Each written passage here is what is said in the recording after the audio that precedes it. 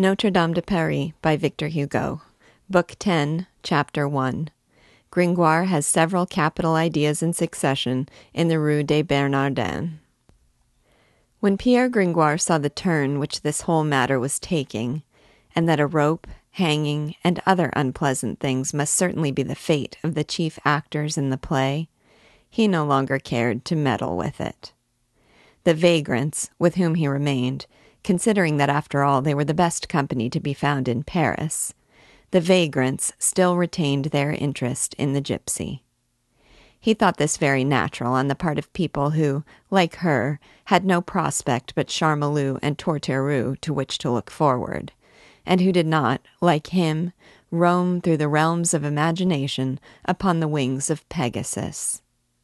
He learned from their conversation that his bride of the broken jug had taken refuge in Notre-Dame, and he was very glad of it, but he felt no temptation to visit her. He sometimes wondered what had become of the little goat, and that was all. In the daytime he performed feats of juggling for a living, and at night he wrought out an elaborate memorial against the Bishop of Paris. For he remembered being drenched by his mill wheels, and he bore him a grudge for it. He also busied himself with comments on that fine work by Baudry-le-Rouge, Bishop of Noyon and Tournai, entitled De Cupa Petrarum, the Stone Cup, which had inspired him with an ardent taste for architecture, a fancy which had replaced in his heart the passion for hermetics, of which indeed it was but a natural corollary, since there is a close connection between hermetics and masonry.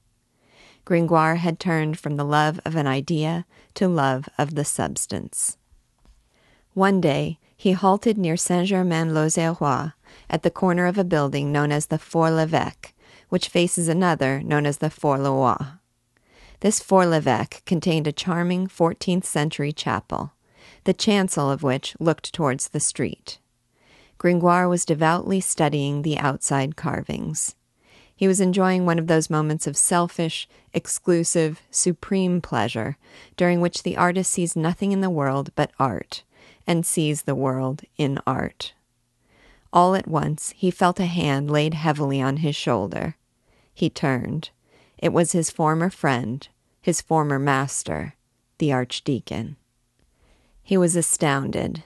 It was a long time since he had seen the Archdeacon, and Dom Claude was one of those solemn and impassioned men, a meeting with whom always upsets the equilibrium of a skeptic philosopher. The Archdeacon was silent for some moments, during which Gringoire had leisure to observe him. He found Dom Claude greatly changed, pale as a winter morning, hollow-eyed, his hair almost white. The priest at last broke the silence, saying in a calm but icy tone, "How are you, Master Pierre?" "As to my health," answered Gringoire, well, I may say I am tolerably robust, upon the whole. I take everything in moderation. You know, master, the secret of good health, according to Hippocrates. Id est, cibi potus somni cenus omnia moderata sint. Food, drink, sleep, love, all in moderation. "Then you have nothing to trouble you, Master Pierre," replied the Archdeacon, looking fixedly at Gringoire. "No, by my faith." "And what are you doing now?" "You see, master, I am examining the cutting of these stones, and the style in which that bas-relief is thrown out." The priest smiled a bitter smile, which only lifted one corner of his mouth. "And does that amuse you?" "It is paradise," exclaimed Gringoire, and bending over the sculptures with the ravished mien of a demonstrator of living phenomena, he added, "For instance, don't you think that metamorphosis in low relief is carved with exceeding skill, refinement, and patience? Just look at this little column. Around what capital did you ever see foliage more graceful or more daintily chiseled? Here are 3 of Jean Maillevant's alto relievos. They are not the finest works of that great genius.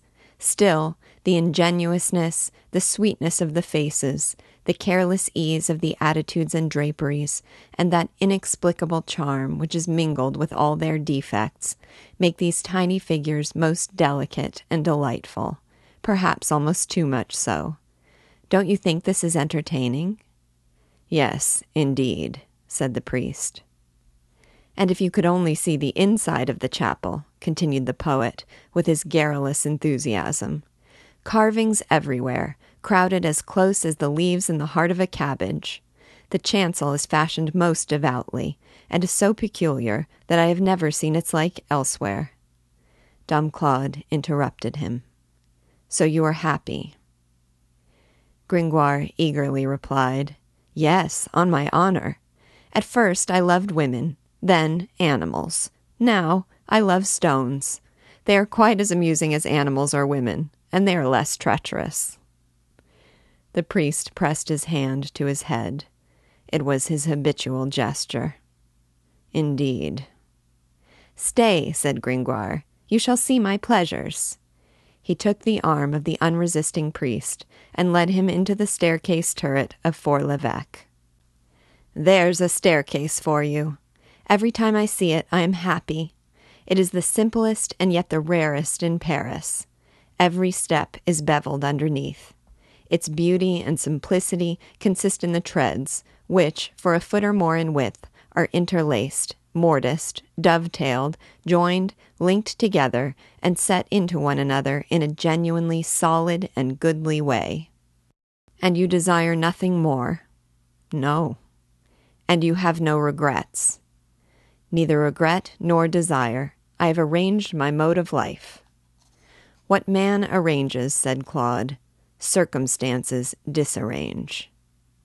"I am a Pyrrhonian philosopher," replied Gringoire, "and I keep everything equally balanced." "And how do you earn your living?" "I still write occasional epics and tragedies, but what brings me in the most is that trade which you have seen me follow, master, namely, upholding pyramids of chairs in my teeth." "That is a sorry trade for a philosopher." "'Tis keeping up an equilibrium all the same," said Gringoire. "When one has but a single idea, he finds it in everything." "I know that," responded the Archdeacon. After a pause, he added, "And yet you are poor enough." "Poor, yes, but not unhappy." At this instant the sound of horses' hoofs was heard, and our two friends saw a company of archers belonging to the king's ordnance file by at the end of the street, with raised lances, and an officer at their head. The cavalcade was a brilliant one, and clattered noisily over the pavement. "How you stare at that officer," said Gringoire to the Archdeacon. "Because I think I have seen him before." "What is his name?" "I believe," said Claude, "that his name is Phoebus de Châteaupers." "Phoebus, a queer name. There's also a Phoebus Count de Foix. I once knew a girl who never swore save by Phoebus." "Come with me," said the priest. "I have something to say to you." Ever since the troops passed by, some agitation was apparent beneath the icy exterior of the Archdeacon. He walked on. Gringoire followed, accustomed to obey him, like all who ever approached that man full of such ascendancy. They reached the Rue des Bernardins in silence, and found it quite deserted. Here Dom Claude paused. "What have you to tell me, master?" asked Gringoire. "Don't you think," replied the Archdeacon, with a most reflective air, "that the dress of those horsemen whom we just saw is far handsomer than yours and mine?" Gringoire shook his head. "In faith, I like my red and yellow jacket better than those scales of steel and iron. What pleasure can there be in making as much noise when you walk as the Quai de la Ferraille in an earthquake?" "Then, Gringoire, you never envied those fine fellows in their warlike array?" "Envied them what, Sir Archdeacon? Their strength, their armor, or their discipline? Philosophy and independence in rags are far preferable. I would rather be the head of a fly than the tail of a lion." "That's strange," said the priest meditatively. "And yet a handsome uniform is a fine thing." Gringoire, seeing that he was absorbed in thought, left him in order to admire the porch of a neighboring house. He came back, clapping his hands. "If you were not so absorbed in the fine uniforms of those soldiers, Sir Archdeacon, I would beg you to take a look at that door. I always said that my Lord Aubry's house had the most superb entrance in the world." "Pierre Gringoire," said the Archdeacon, "what have you done with that little gypsy dancer?" "Esmeralda? What a sudden change of subject!" "Was she not your wife?" "Yes, by means of a broken pitcher. We are married for 4 years. By the way," added Gringoire, regarding the Archdeacon with a half-bantering air, "are you still thinking of her?" "And you, do you think of her no longer?" "Seldom. I have so many other things to occupy me. Heavens, how pretty that little goat of hers was." "Did not the girl save your life?" "She did indeed, by Jupiter." "Well, what has become of her? What have you done with her?" "I can't say. I fancy that they hanged her." "You really think so?" "I'm not sure of it. When I saw that they had taken to hanging people, I withdrew from the game." "Is that all you know about the matter?" "Stay. I was told that she had taken refuge in Notre Dame, and that she was in safety there, and I am delighted to hear it. And I can't find out whether the goat was saved along with her. And that's all I know about it." "I'll tell you more," cried Dom Claude, and his voice, hitherto so low, slow, and almost muffled, became as loud as thunder. "She did indeed take refuge in Notre Dame, but within 3 days justice will again overtake her, and she will be hanged upon the Place de Grève. Parliament has issued a decree." "That's a pity," said Gringoire. The priest, in the twinkling of an eye, had recovered his coldness and calm. "And who the devil," resumed the poet, "has amused himself by soliciting an order of restitution? Why couldn't he have left Parliament in peace? What harm does it do if a poor girl takes shelter under the flying buttresses of Notre Dame, alongside of the swallows' nests?" "There are Satans in the world," replied the Archdeacon. "That's a devilish bad job," observed Gringoire. The Archdeacon resumed, after a pause. "So she saved your life?" "From my good friends the vagrants. A little more or a little less, and I should have been hanged. They would be very sorry for it now." "Don't you want to do anything to help her?" "With all my heart, Dom Claude. But what if I should get myself into trouble?" "What would that matter?" "What? What would it matter? How kind you are, master. I have 2 great works, but just begun." The priest struck his forehead. In spite of his feigned calmness, an occasional violent gesture betrayed his inward struggles. "How is she to be saved?" Gringoire said, "Master, I might answer, Il Padelt, which is Turkish for God is our hope." "How is she to be saved?" dreamily repeated the Archdeacon. Gringoire in his turn clapped his hand to his head. "See here, master, I have a lively imagination. I will devise various expedients. Suppose the king were asked to pardon her." "Louis XI to pardon?" "Why not? As well try to rob a tiger of his bone." Gringoire set to work to find some fresh solution of the difficulty. "Well, stop. Do you want me to draw up a petition to the midwives declaring the girl to be pregnant?" This made the priest's hollow eye flash. "Pregnant, villain! Do you know anything about it?" Gringoire was terrified by his expression. He made haste to say, "Oh no, not I. Our marriage was a true Forest Maritagium. I was entirely left out. But at any rate, We should gain time. Folly, infamy, be silent. You are wrong to be so vexed, grumbled Gringoire. We should gain time. It would do no one any harm, and the midwives, who are poor women, would earn 40 Paris pence.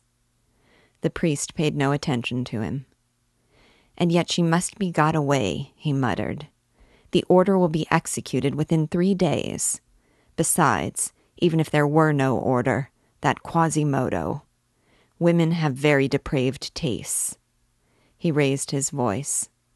Master Pierre, I considered it well. There's but one means of salvation for her. What is it? I, for my part, see none. Listen, Master Pierre, and remember that you owe your life to her. I will frankly tell you my idea. The church is watched night and day. No one is allowed to come out but those who are seen to go in. Therefore, you can go in. You will come, and I will take you to her. You will change clothes with her. She will put on your doublet. You will put on her gown. So far, so good, remarked the philosopher. What next? What next? She will walk out in your clothes. You will stay behind in hers. Perhaps they may hang you, but she will be saved. Gringoire scratched his ear with a very grave look. There, said he, that's an idea which would never have occurred to me. At Dom Claude's unexpected proposition, the poet's benign and open face had suddenly darkened, like a smiling Italian landscape when some fatal blast sweeps a cloud across the sun. Well, Gringoire, what do you say to the plan? I say, master, that they would not hang me, perhaps, but that they would hang me without the slightest doubt. That does not concern us. The devil it doesn't, said Gringoire. She saved your life. You would only be paying your debt. There are plenty of others which I have not paid. Master Pierre, it absolutely must be done. The archdeacon spoke with authority. Listen to me, Dom Claude, replied the dismayed poet. You cling to that idea, and you are wrong. I don't see why I should be hanged in another person's stead. What makes you so fond of life? Oh, 1,000 things. What are they, if you please? What?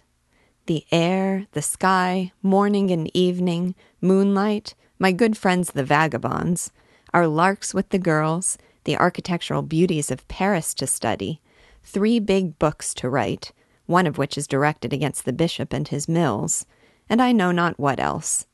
Anaxagoras said that he came into the world to admire the sun. And besides, I have the pleasure of spending all my days, from morning till night, with a man of genius, to wit, myself, and that is a mighty agreeable thing. Rattle-pate, muttered the archdeacon. Well, speak. Who preserved that life of yours which you find so delightful? To whom do you owe it that you still breathe this air, behold that sky, and are still able to amuse your feather brain with trifles and nonsense? Where would you be now but for her? Would you have her die, to whom you owe your life? Have her die, that sweet, lovely, adorable creature, necessary to the light of the world, more divine than God himself, while you, half madman and half sage, a mere sketch of something or other, a sort of vegetable growth which fancies that it walks and fancies that it thinks. You are to go on living with the life of which you have robbed her, as useless as a candle at high noon. Come, have a little pity, Gringoire. Be generous in your turn. She set you the example. The priest was excited. At first, Gringoire listened with an air of indecision. Then he relented, and ended by pulling a tragic grimace which made his pallid face look like that of a newborn baby with colic. You are pathetic, said he, wiping away a tear. Well, I will consider it. That's an odd idea of yours. After all, he added, after a pause, who knows? Perhaps they would not hang me. Betrothal is not always marriage. When they find me in her cell, so ridiculously arrayed in cap and petticoats, perhaps they'll burst out laughing. And then, if they do hang me, why, the rope is like any other death. Or rather, it's not like any other death. It is a death worthy of the wise man who has wavered and swung to and fro all his life. A death which is neither fish nor flesh, like the spirit of the genuine skeptic. A death fully impressed with Pyrrhonism and uncertainty. A happy medium between heaven and earth, which leaves one in suspense. It is the right death for a philosopher, and perhaps I was predestined to it. It is magnificent to die as one has lived. The priest interrupted him. Is it agreed? What is death, after all? Continued Gringoire with exaltation. An unpleasant moment, a turnpike gate, the passage from little to nothing. Someone having asked Cercidas of Megalopolis if he was willing to die, "Why not?" he answered.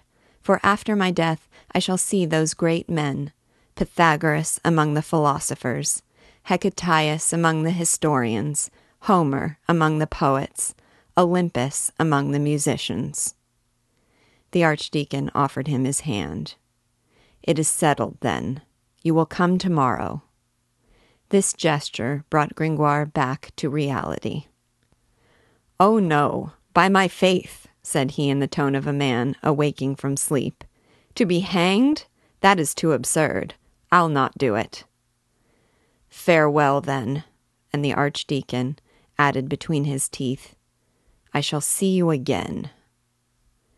"I have no desire to see that devil of a man again," thought Gringoire, and he hurried after Dom Claude. "Stay, Sir Archdeacon. No malice between old friends. You take an interest in that girl. In my wife, I should say. It is well. You have planned a stratagem for rescuing her from Notre Dame. But your scheme is a very disagreeable one for me, Gringoire. Suppose I have another. I warn you that a most brilliant inspiration has just occurred to me. What if I have a suitable plan for getting her out of her evil plight without compromising my own neck in the least of slip nooses? What would you say? Wouldn't that satisfy you? Is it absolutely necessary that I should be hanged to suit you?"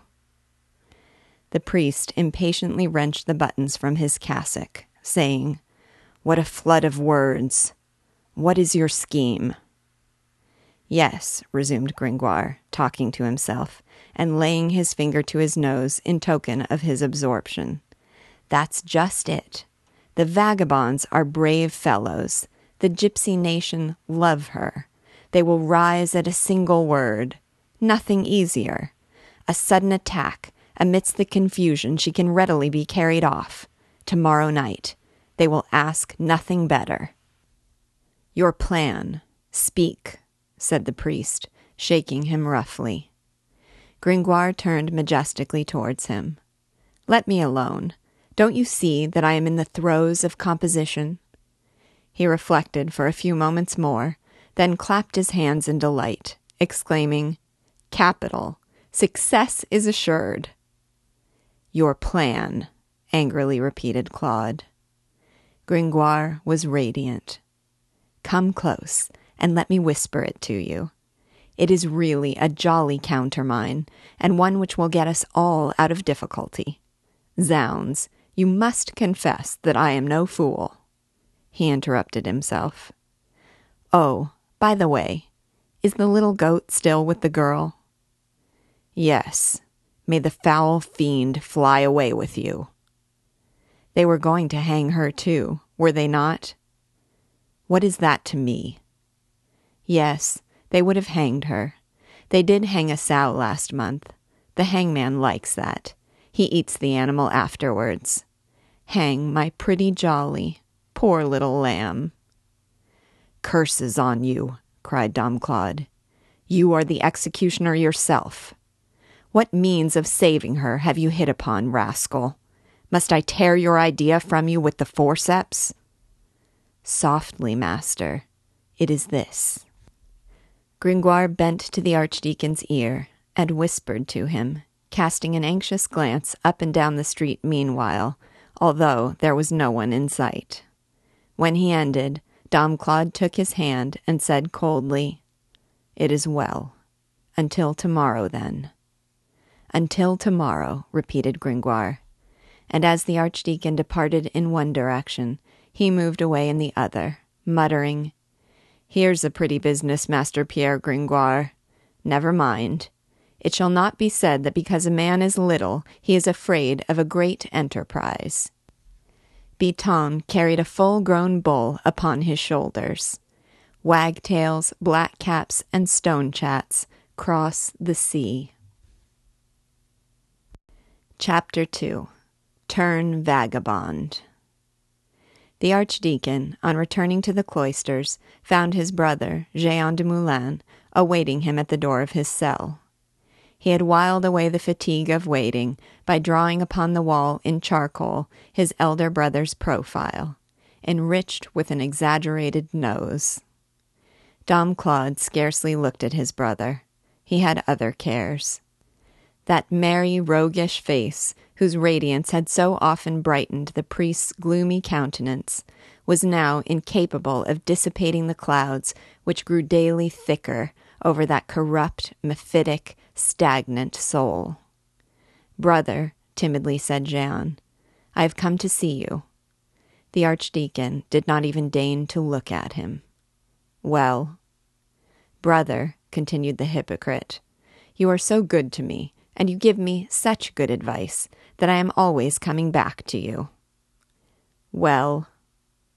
"Alas, brother, how right you were when you said to me, 'Jehan, Jehan, cessat doctorum doctrina, discipulorum disciplina.' Jehan, be prudent. Jehan, be studious. Jehan, do not wander outside the college bounds at night without just cause, and leave from your master. Do not quarrel with the Picards. Noli Joannes verberare Picardos. Do not lie and moulder like an illiterate ass, quasi asinus illiteratus, amidst the litter of the schools. Jehan, suffer yourself to be punished at the discretion of your master. Jehan, go to chapel every evening, and sing an anthem with a collect and prayer to our glorious Lady, the Virgin Mary. Alas, what excellent counsels were these!" "Well?" "Brother, you see before you a guilty wretch, a criminal, a miserable sinner, a libertine, a monster. My dear brother, Jehan has trampled your advice beneath his feet. I am fitly punished for it, and the good God is strangely just. So long as I had money, I rioted and reveled and led a jolly life. Oh, how charming is the face of vice, but how ugly and crooked is her back. Now I have not a single silver coin. I have sold my tablecloth, my shirt, and my towel. No more feasting for me. The wax candle has burned out, and I have nothing left but a wretched tallow dip, which reeks in my nostrils. The girls laugh at me. I drink water. I am tormented by creditors and remorse." "What else?" said the Archdeacon. "Alas, dearest brother, I would fain lead a better life. I came to you full of contrition. I am penitent. I confess my sins. I beat my breast lustily. You were quite right to wish me to become a licentiate and sub-monitor of the Collège de Torquay. I now feel that I have the strongest vocation for that office. But I have no ink. I must buy some. I have no pens. I must buy some. I have no paper. I have no books. I must buy some. I am in great want of a little money for all these things, and I come to you, brother, with a contrite heart." "Is that all?" Yes, said the student, a little money. I have none. The student then said with a grave and at the same time resolute air, Very well, brother. I am sorry to be obliged to tell you that very fine offers and propositions have been made me by another party. You will not give me the money? No? In that case, I shall turn vagabond. As he uttered this monstrous word, he assumed the expression of an Ajax, expecting to see the thunderbolt descend upon his head. The archdeacon said coldly, Turn vagabond. Jehan bowed low and hurried down the cloister stairs, whistling as he went. Just as he passed through the courtyard of the cloisters, under his brother's window, he heard that window open, looked up, and saw the archdeacon's stern face at the aperture. Go to the devil, said Dom Claude. This is the last money which you will ever get from me. At the same time, he flung at Jehan a purse, which raised a large lump on his forehead, and with which he departed, at once angry and pleased, like a dog pelted with marrow bones. Chapter 3. Joy Forever. The reader may remember that a part of the Court of Miracles was enclosed by the ancient boundary wall of the city, many of whose towers had at this time begun to fall into ruin. One of these towers had been made into a pleasure house by the vagabonds. There was a tavern in the lower portion, and other things above. This tower was the most lively and consequently the most horrible spot in the vagrant community. It was a sort of monstrous beehive, which buzzed and hummed night and day. At night, when all the surplus beggars were asleep, when there was not a window still lighted in any of the dirty houses in the square, when no sound was longer to be heard from any of the innumerable hovels, the abode of swarms of thieves, prostitutes, and stolen children or foundlings, the jolly tower might always be known by the noise which rose from it, by the red light which, beaming alike from chimneys, windows, and cracks in the crumbling walls, escaped, as it were, at every pore. The cellar, then, was the tavern. It was reached by a low door and a flight of stairs as steep as a classic Alexandrine verse. Over the door, by way of sign, there was a marvelous daub portraying a number of coins fresh from the mint and fresh-killed chickens, with these punning words above, "The bell ringers for the dead." One evening, when the curfew bell was ringing from every belfry in Paris, the sergeants of the watch, had they chanced to enter the much-dreaded Court of Miracles, might have observed that there was even more uproar than usual in the tavern of the vagabonds, that there was more drinking and more swearing than ordinary. Outside, in the square, numerous groups were chatting together in low tones, as if planning some great enterprise, and here and there some scamp squatted on the ground, sharpening a rusty iron blade upon a paving stone. Within the tavern itself, however, cards and wine proved so powerful a diversion from the ideas which that evening occupied the minds of the vagrant community, that it would have been hard to guess from the remarks of the drinkers what the scheme on foot really was. They merely seemed somewhat more jovial than usual, and between the legs of every man glistened a weapon, a pruning hook, an axe, a big two-edged sword, or the hook of an old hackbutt. The room was circular in shape and very large, but the tables were so closely crowded and the topers so numerous that the entire contents of the tavern, men, women, benches, beer jugs, drinkers, sleepers, gamblers, able-bodied and crippled, seemed to be heaped together pell-mell, with no more order or harmony than a pile of oyster shells. A number of tallow dips burned on the tables, but the real luminary of the tavern, which played the same part as the chandelier in an opera house, was the fire. This cellar was so damp that the fire on the hearth was never suffered to go out, even in midsummer. There was a huge fireplace with carved overhanging mantel, bristling with clumsy iron andirons and kitchen utensils, and one of those tremendous fires of wood and turf mixed, which at night, in village streets, cast such red and spectral images on the opposite walls from the window of a forge. A large dog sat soberly in the ashes and turned a spit laden with meat before the embers. In spite of the confusion, after the first glance, 3 principal groups were readily to be distinguished, pressing about 3 personages with whom the reader is already acquainted. One of these persons, grotesquely decked with various gaudy oriental rags, was Matthias Hungarii Spicali, Duke of Egypt and Bohemia. The rascal sat upon a table with crossed legs and uplifted finger, loudly dispensing his store of black and white magic to the many gaping faces around him.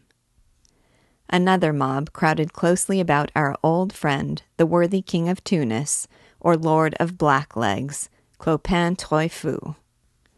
Armed to the teeth, he was very seriously, and in low tones, superintending the pillage of an enormous cask full of weapons, which stood staved in before him, and from which were disgorged quantities of axes, swords, priming pans, coats of mail, spearheads, and antique lance heads, arrows and crossbow bolts, like so many apples and grapes from a cornucopia. Each took from the heap what he chose, one a helmet, one a sword blade, and another a misericordia, or cross-handled dagger. The very children armed themselves, and there were even legless cripples crawling about, barbed and cuirassed between the legs of the topers, like big beetles. Lastly, a third audience, the noisiest, jolliest, and most numerous of all, thronged the benches and tables, in whose midst held forth and swore a flute-like voice issuing from a heavy suit of armor, complete from helmet to spurs. The individual who had thus imprisoned himself in full panoply was so entirely hidden by his warlike habit that nothing was to be seen of him but an impudent, red, snub nose, a lock of light curly hair, a rosy mouth, and a pair of bold eyes. His belt was stuck full of daggers and knives, a huge sword hung at his side, a rusty crossbow was on the other thigh, and a vast jug of wine stood before him, not to mention a plump and ragged damsel at his right hand. Every mouth in his vicinity laughed, cursed, and drank. Add to these 20 secondary groups, the serving men and maids running about with jugs on their heads, gamblers stooping over their marbles, their hopscotch, dice, vachette, or exciting game of tringle, the quarrels in one corner, the kisses in another, and you will have some idea of the scene over which flickered the glare of a huge roaring fire, which made a myriad of monstrous shadows dance upon the walls. As for the noise, it was like the inside of a big bell ringing a full peal. The dripping pan, in which a shower of fat from the spit was crackling, filled up with its constant sputtering the intervals in the endless dialogues going on from one side of the hall to the other. Amidst this uproar, a philosopher sat at the back of the room on the bench in the chimney-place, musing, with his feet in the ashes and his eyes on the burning brands. It was Pierre Gringoire. "Come, make haste, arm yourselves. We march in an hour," said Clopin Trouillefou to his men of slang. A girl hummed, "Good night, mamma, good night, my sire, who sits up last, rakes down the fire." 2 card-players disputed together. "Knave," cried the redder-faced of the 2, shaking his fist at the other, "I will mark you with the club. Then you can take the place of the knave of clubs in the king's own pack of cards." "Oof," roared a Norman, readily to be recognized by his nasal twang. "We are crowded together here like so many saints at Cayouville." "Boys," said the Duke of Egypt to his followers, speaking in falsetto tones, The witches of France attend their Sabbath without broomstick or ointment or any steed, merely by uttering a few magical words. Italian witches always keep a goat waiting for them at the door. All are obliged to go up the chimney. The voice of the young scamp, armed from head to foot, rose above the uproar. "Noel! Noel!" he shouted. "Today I wear armor for the first time. A vagrant. I am a vagrant by Christ's wounds. Give me a drink. Friends, my name is Jehan Frollo du Moulin, and I am a gentleman born. It is my opinion that if God himself were a gendarme, he would turn plunderer. Brothers, we are about to go on a fine expedition. We are valiant fellows. Assault the church, break open the doors, carry off the lovely damsel in distress, save her from her judges, save her from the priests. Dismantle the cloisters, burn the bishop in his palace. We'll do all this in less time than it takes a burgomaster to eat a spoonful of soup. Our cause is just. We will strip Notre Dame, and that's the end of it. We'll hang Quasimodo. Do you know Quasimodo, ladies? Did you ever see him ring the big bell of Whit Sunday until he was out of breath? My word, it's a lovely sight. He looks like a devil astride of a great gaping pair of jaws. Friends, listen to me. I am a vagrant to my heart's core. I am a man of slang in my inmost soul. I was born a cadger. I have been very rich, and I've devoured my fortune. My mother meant to make a soldier of me. My father, a subdeacon. My aunt, a member of the Court of Inquiry. My grandmother, protonotary to the king. My great-aunt, a paymaster in the army. But I turned vagrant. I told my father that I had made my choice, and he hurled a curse at my head. And my mother, she, poor old lady, fell to weeping and sputtering, like that log on the fire. A short life and a merry one, say I. I am as good as a whole houseful of lunatics. Landlady, my darling, more wine. I've money enough still to pay for it. No more Suran wine for me. It frets my throat. Zounds, I'd as soon gargle myself with a swarm of bees. Meantime, the rabble applauded his words with shouts of laughter, and seeing that the tumult about him increased, the student exclaimed, "Oh, what a delightful confusion! Populi debacantis, populoso debacatio." The ravings of the people, popular fury.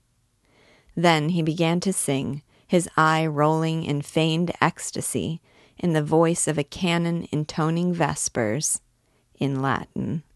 What canticles, what instruments, what songs, what melodies are eternally sung here, the instruments of hymns, the soft melody of angels, the admirable canticles of canticles resonate softly like honey. He stopped short. "Here, you devil of a tavern keeper, give me some supper."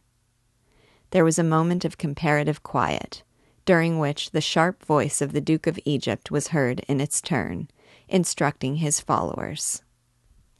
The weasel is called Adwine, the fox Bluefoot, or the wood ranger, the wolf Greyfoot, or Goldfoot, the bear Old Man, or grandfather. The cap of a gnome will make its possessor invisible, and enable him to see invisible things. Every toad that is baptized should be clad in black or red velvet, a bell round its neck, and another at its feet. The godfather holds it by the head, the godmother by the legs. The vagrants continued to arm, whispering together as they did so at the other end of the tavern. "Poor Esmeralda," said a gypsy. "She's our sister. We must rescue her." "Is she still at Notre Dame?" asked a Jewish-looking cadger. "Yes, in good sooth, she is." "Well then, comrades," cried the cadger, "on to Notre Dame.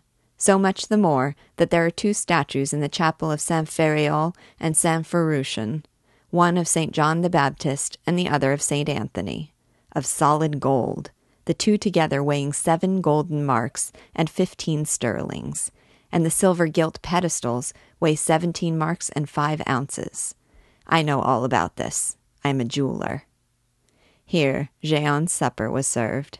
He exclaimed, as he threw himself back upon the bosom of the girl next him, "By Saint Vol-de-Luc, known to the world at large as Saint Gogolus, I am perfectly happy.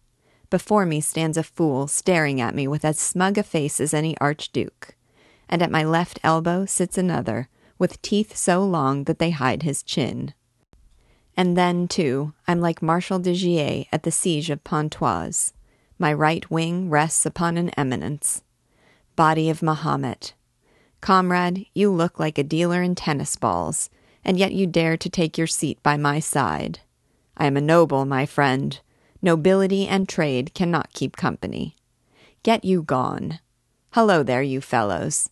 Don't fall to fighting. What, Baptiste Croquoison?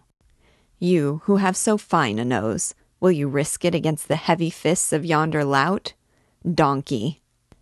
Non quiquam datum est haberi nasum. It is not given to everyone to have a nose. You are indeed divine, Jacqueline Rongeoret. 'Tis a pity you're so bald. Hello, my name is Jehan Frollo, and my brother is an archdeacon. May the devil take him. Every word I say is true. When I turned vagabond, I cheerfully renounced the half of a house situated in paradise which my brother promised me. De medium domum in paradiso. I quote the scriptures. I have an estate in fee in the routier shop, and all the women are in love with me, as truly as it is true that St. Aloysius was an excellent goldsmith, and that the 5 handicrafts of the good city of Paris are those of the tanners, leather dressers, baldric makers, purse makers, and cordwainers, and that St. Lawrence was broiled over eggshells. I swear, comrades, that for a year I'll drink no wine if there be any lie in the words of mine. My charmer, it is moonlight. Only look yonder, through that loophole, how the wind rumples the clouds, as I do your kerchief. Come, girls, snuff the children and the candles. Christ and Mahomet, what am I eating now, by Jupiter? Ho there, you old jade! The hairs which are missing on the heads of your women, I find in your omelettes. I say, old girl, I like my omelettes bald. May the devil put your nose out of joint. A fine hostelry of Beelzebub, this, where the wenches comb their heads with forks. So saying, he smashed his plate upon the paved floor, and fell to singing at the top of his lungs. And for this self of mine, now by the blood divine, no creed I crave, no law to save. I have no fire, I have no hut, and I require no faith to put in monarch high or deity. Meantime, Clopin Trouillefou had finished his distribution of arms. He approached Gringoire, who seemed plunged in deep thought, with his feet upon an andiron. "Friend Pierre," said the king of Blacklegs, "what the devil are you thinking about?" Gringoire turned to him with a melancholy smile. "I love the fire, my dear lord, not for the trivial reason that the fire warms our feet or cooks our soup, but because it throws out sparks. I sometimes spend hours in watching the sparks fly up. I discover 1,000 things in these stars that sprinkle the black chimney back. These stars are worlds as well." "May I be struck by lightning if I understand you," said the vagrant. "Do you know what time it is?" "I do not," replied Gringoire. Clopin then went up to the Duke of Egypt. "Comrade Matthias, this is not a lucky moment for our scheme. They say that King Louis XI is in Paris." "So much the more reason for rescuing our sister from his claws," answered the old gypsy. "You speak like a man, Matthias," said the king of Tunis. "Moreover, we will act adroitly. We need fear no resistance within the church. The cannons are mere hares, and we muster strong. The officers of the Parliament will be nicely taken in tomorrow when they come to seize her. By the Pope's bowel, I don't want the pretty maid hanged." With these words, Clopin left the tavern. Meantime, Jehan shouted in hoarse tones, "I drink, I eat, I am drunk, I am Jupiter himself. Ha! Pierre, L'Assommeur, if you stare at me like that, I'll dust your nose with my fist.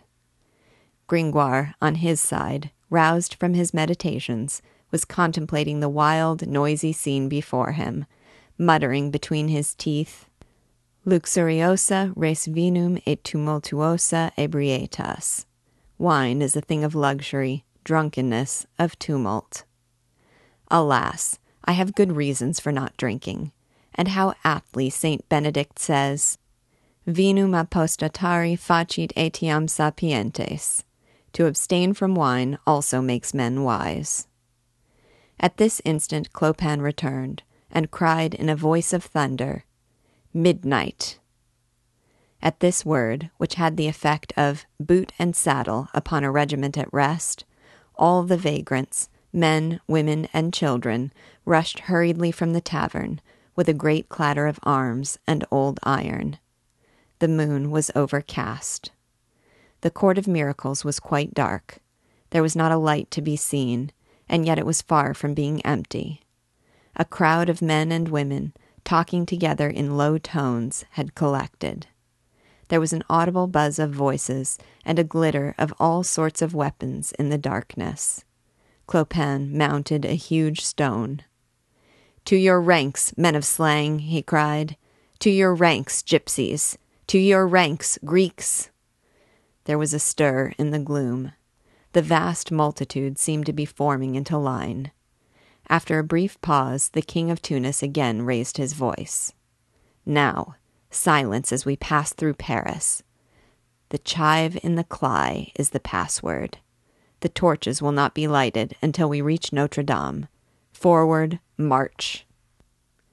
10 minutes later, the horsemen of the watch fled in terror before a long procession of dark, silent men descending upon the Pont au Change through the crooked streets which traverse the closely built region of the Halles in every direction.